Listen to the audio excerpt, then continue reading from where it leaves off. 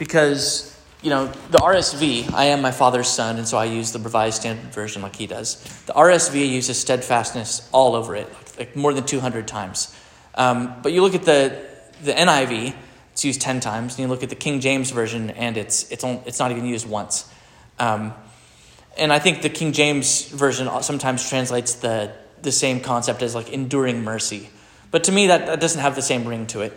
And the RSV translators, that having used this concept in English of steadfastness, and seeing it throughout the Bible, both in the Old Testament and the New Testament, it seems like there's a theme there. And when you think of it as steadfastness as sort of an affirmative virtue and not sort of a defensive enduring against trial, it's something that it allows you to think of your own Christian walk as something that is an affirmative battle and not just a defensive one, being steadfast rather than just resisting trial. So I think we can learn something from studying it. When the RSV uses steadfast throughout the Old Testament, it's most often in reference to God's steadfastness. Typically, his steadfast love. It's a phrase that appears over and over again. It first appears in Genesis, when Abraham's servant, he invokes God's steadfast love to Abraham in seeking a wife for Isaac. It talks about how God showed steadfast love to Joseph when he was in prison. Deuteronomy says that the Lord your God is God, the faithful God who keeps covenant and steadfast love with those who love him and keep his commandments to 1,000 generations. In the Psalms, David's Psalms are full of it over and over again. There's the phrase that's constantly repeated: his steadfast love endures forever. Steadfast love endures forever. And Solomon then invokes that same steadfast love that was shown to David when he asks God to show the same thing to him in granting him wisdom. And then the prophets tell how that steadfast love will continue beyond them into the future. Isaiah 16 says, "A throne will be established in steadfast love, and on it will sit in faithfulness in the tent of David, one who judges and seeks justice and is swift to do righteousness." So while the Old Testament is typically about God's steadfast love, in the New Testament, it's more about us being steadfast. We are called to be steadfast. This is a quality that's supposed to be on us. And some of the most direct teaching on this is in this passage from James. James says that steadfastness is something that comes from trials. It's something that comes from the testing of your faith.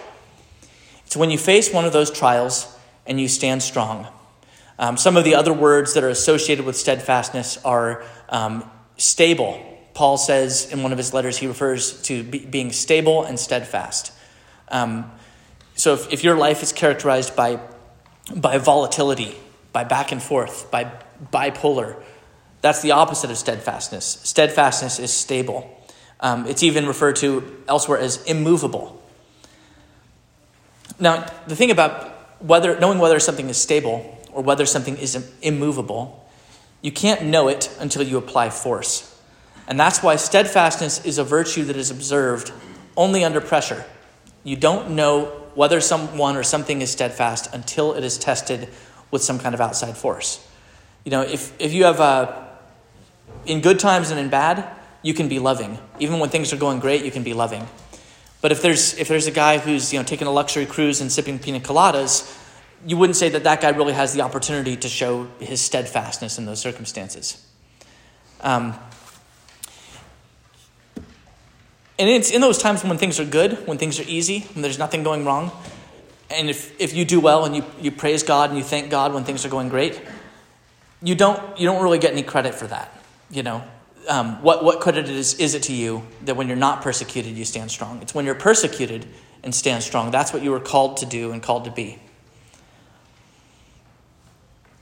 Steadfastness matters when you didn't get the promotion, when you didn't get any sleep, when your kids are sick, when finances are tight, when your friends insult you, when your husband won't finish that home improvement project, or when your wife won't stop nagging you about that home improvement project. These are the sort of things where we typically struggle to be steadfast. We talk about what the force was that came into our life and how we couldn't resist against it. You wouldn't believe what she said to me. Oh, well, you should just know that I'm always irritable when I'm hungry. Well, James thinks of steadfastness in much more stark terms and much more severe circumstances.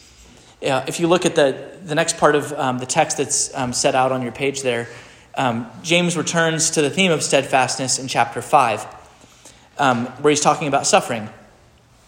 And he says, as an example of suffering and patience, brethren, take the prophets who spoke in the name of the Lord. Behold, we call those happy who were steadfast. You have heard of the steadfastness of Job, and you have seen the purpose of the Lord, how the Lord is compassionate and merciful. So Job was not steadfast because he had to endure being hungry or, getting 4 hours of sleep. Job wasn't steadfast because he had to, endure his wife complaining at him. He did have to endure his wife complaining at him, but it was after all his wealth had been taken away, his kids were dead, and he's covered in boils, sitting in ashes, mourning his life. And then his wife says, bastion of encouragement that she is, curse God and die. And Satan, in that story, said precisely what would be said about a lot of us. That, Job, he's just faithful because his life's going well. Things are good for him, and so naturally he's praising you. But see what happens when you take it away. And what happens, and what does Job say when God takes it away? What is it that makes Job steadfast? He says, the Lord gives and the Lord takes away. Blessed be the name of the Lord. So why is it that Job, even when he's in catastrophic sorrow, why is it that he remains unmoved? It's because of what he is grounded in. It's because of what he is anchored to. You are steadfast, you are unmoved when the thing that you're standing in is stronger than the forces that prevail against it. And so no matter how big those forces are, and Job's were the biggest forces possible short of death, Job stood strong because of what he was standing in. And Job says in chapter 19, this was something my dad preached on a couple months ago. He says, I know that my Redeemer lives, and at last he will stand upon the earth. And after my skin has been thus destroyed, then from my flesh I shall see God, whom I shall see on my side. And behold, my eyes shall behold, and not another. My heart faints within me. So when the knowledge of who God is and what he has done is the fundamental ground of your being, as it was for Job, you're not going to be moved, whatever comes. This is something where, the scriptures use the metaphor. This is the third text on the sheet there. Jesus uses the metaphor of a house built with a foundation. He says that there are, those who hear his words and do them. They're like a man who dug his foundation deep. He laid it upon rock. So even when the floods came and the storm broke, the house couldn't be shaken. So when that storm comes in your life, it proves what your foundation is. Do you stay secure, hoping in God, joyful, confident of your deliverance? Or do you wilt, turning toward whatever makes you comfortable, whatever's easy, natural, pleasurable in the moment? Sure, it may be something that everyone could understand. Do you snap at your husband? Do you yell at your kids? Do you click that link that you shouldn't have? Maybe it's not so overt. Maybe it's more something that you stay reasonably calm on the outside, but inside you're just festering with worry and anxiety. And you're listening in that moment to the invitation to curse God and die. But you weren't steadfast at all in those circumstances. You may be someone where you can praise God in the good times. You can talk about how he's good when things are going well, when he's doing what you expect him to do, when he is paying out, when he seems like a good investment to you in the here and now. But in those situations, if you only praise him then and you don't praise him when things are bad, then he may have been sort of the banner up on your mast, but he wasn't your anchor. He may have been the nice little crocheted frame on your wall that says, as for me and my house, we will serve the Lord, which is easy enough to say and put up on your wall and feel pious about. But if he's not in your foundation, it counts for nothing. It's the foundation, the anchor, that makes you steadfast. And if you neglect that foundation, it has consequences. So that leads to the second point of why do you need to be steadfast? Now, I don't think that's a particularly hard sell because I think most of us all wish that we were more steadfast. I mean, in many respects, any sin that you have in your life is a lack of steadfastness. You were tempted, you were lured and enticed by your own desires, And instead of standing firm in the knowledge and love of God, you surrendered. And you hate yourself for doing that in the moment, but then you do it again. So maybe you've come to the point in your life where you just sort of accept this state of affairs, where you sort of know your own volatility, you know that you fail under trial, and you just sort of count on the fact that when it's all over, when you make it through this life, that God is going to take you up into heaven in the end. And that's sort of your consolation. But if that's the way you look at it, God still isn't your foundation. He's more like your insurance policy. Like if something just goes really bad, if the house burns down, well, at least we can, call State Farm and get a new one.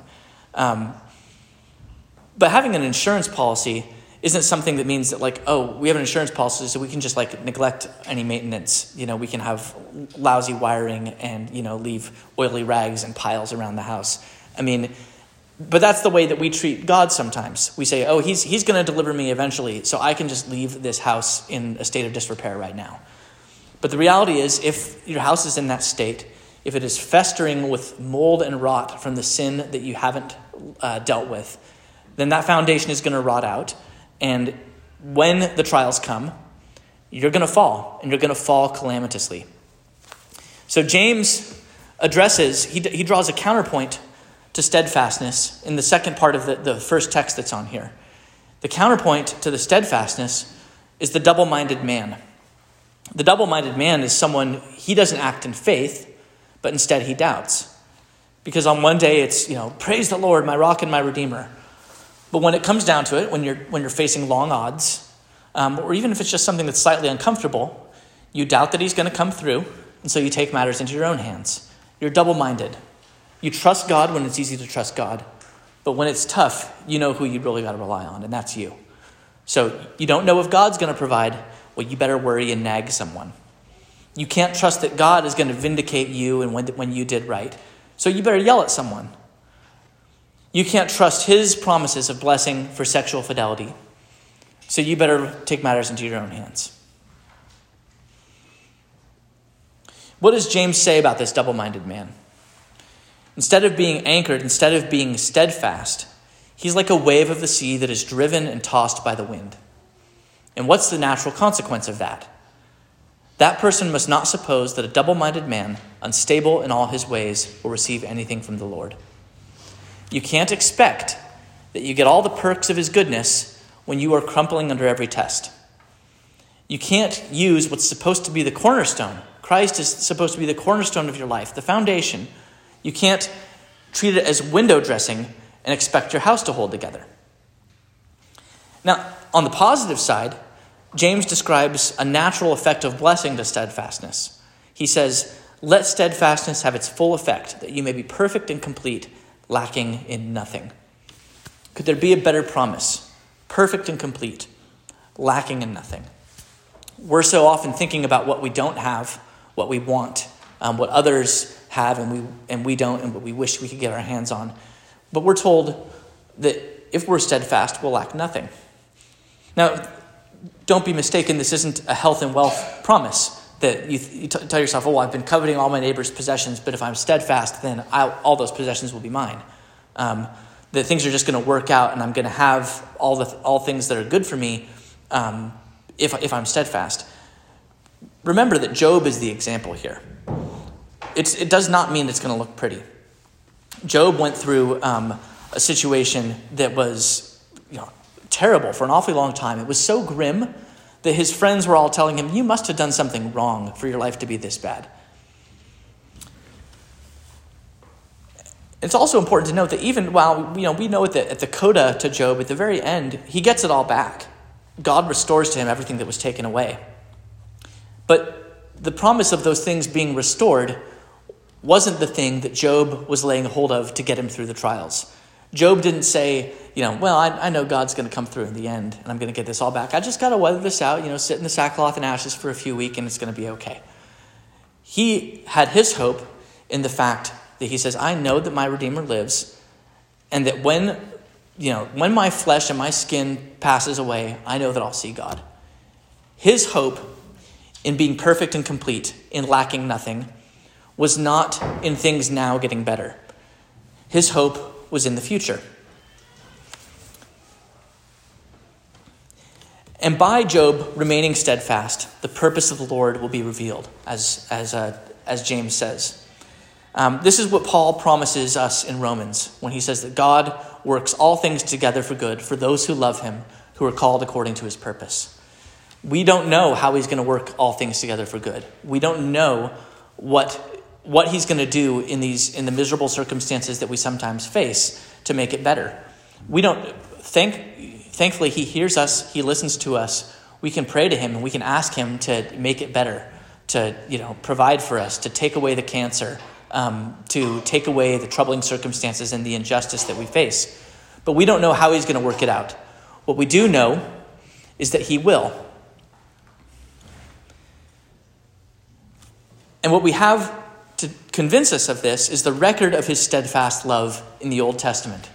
You look again through the Old Testament, and throughout it, it's referring over and over to God's steadfast love at every point in the story, often to people who are not obeying him, who are living as terrible examples of what we ought to be.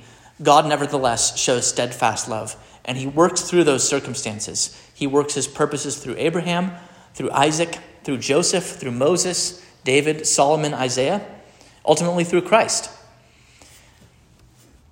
And James says that we will be blessed if we endure trial. But if the God who accomplished that great work through human history, shepherding his people in their folly and their sin, across ages, across nations, moving in human hearts and from the greatest geopolitical actions of pharaohs and emperors down to the tiniest details that were prophesied that the Messiah would fulfill, like a behold your king riding on an ass's colt, and culminating in the ultimate sacrifice of his son for the sake of our redemption, well, surely he can handle your concerns, your first world problems about the kids' health and about your wife being happy. So how do you get there? How do you lay hold of steadfastness and make it something that where you are confident that you will be able to endure trial when it comes to your life?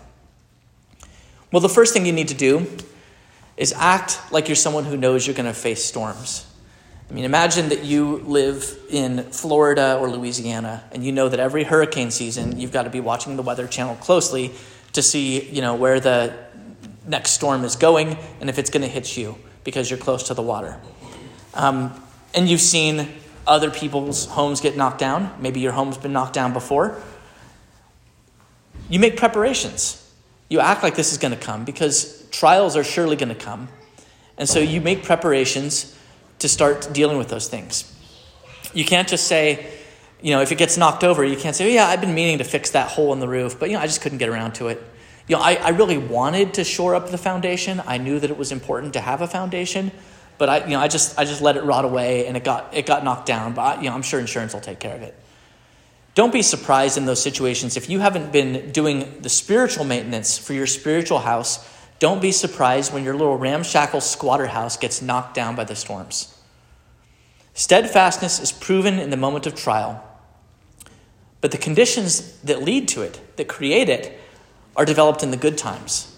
So in the good times, when things are going well, are you living like someone whose house is built on a rock, where your fundamental ground is God's promises? If you do, you'd expect that you'd want to be learning as much as you could about those promises. So if you want to be steadfast in that moment of trial, you ought to be studying his word when you're not under trial. If you're marinating in his word, in his promises, those promises will be on your lips and in your heart. And you'll know when you get hit by the trial, however big it is, however small it is, those things will naturally come out of you. And you're going to know that you can be anchored to God's promises for you. And beyond just doing that affirmative work, you'd also expect that if it was important to you for your house to weather a storm, you'd be keeping up on maintenance. You'd be fixing holes in the roof. You'd be calling the exterminator to get rid of the pests. And that's why it's important for you to confess your sins to God and to those you've hurt. Now, we can all, wherever position we're in, we can all start being responsible homeowners today and taking care of the problems as they come up. Taking care of, if you sin, confess it. immediately, as quick as you can. Bring it to God, bring it to the person you've wronged, and make it right.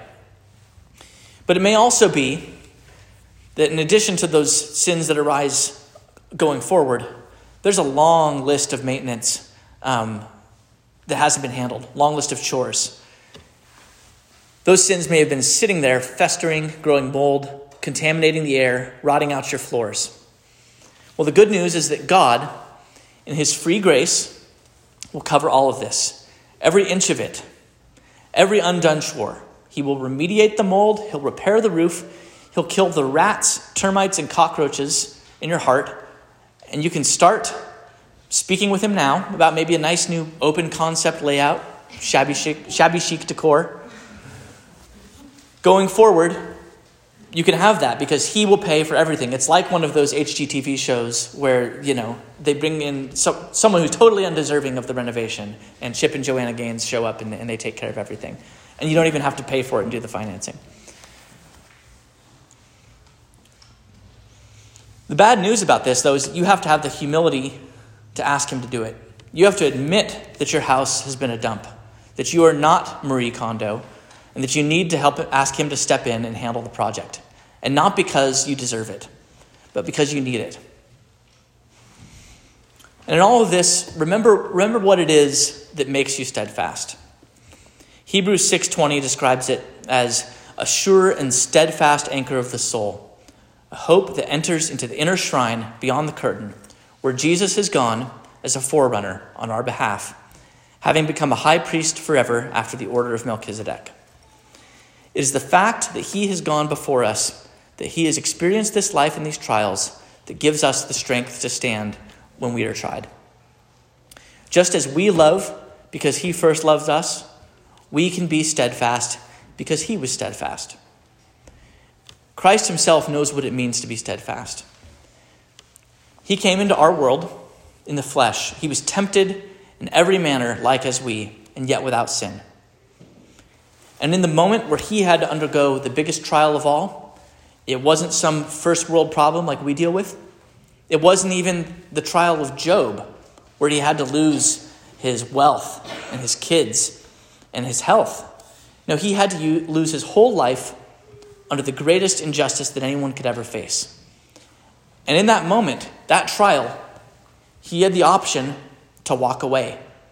Just like you and I have the option to walk away every time we're tempted.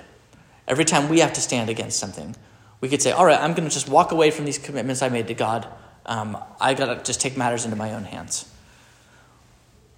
Jesus got to that point. He's in the garden and he's praying to God in Luke 22:42. And he asks the Father, Father, if thou art willing, remove this cup from me.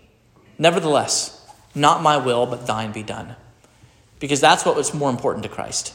He says, if there's any other way to do this, this is so awful, this trial I have to face. I don't want to do it.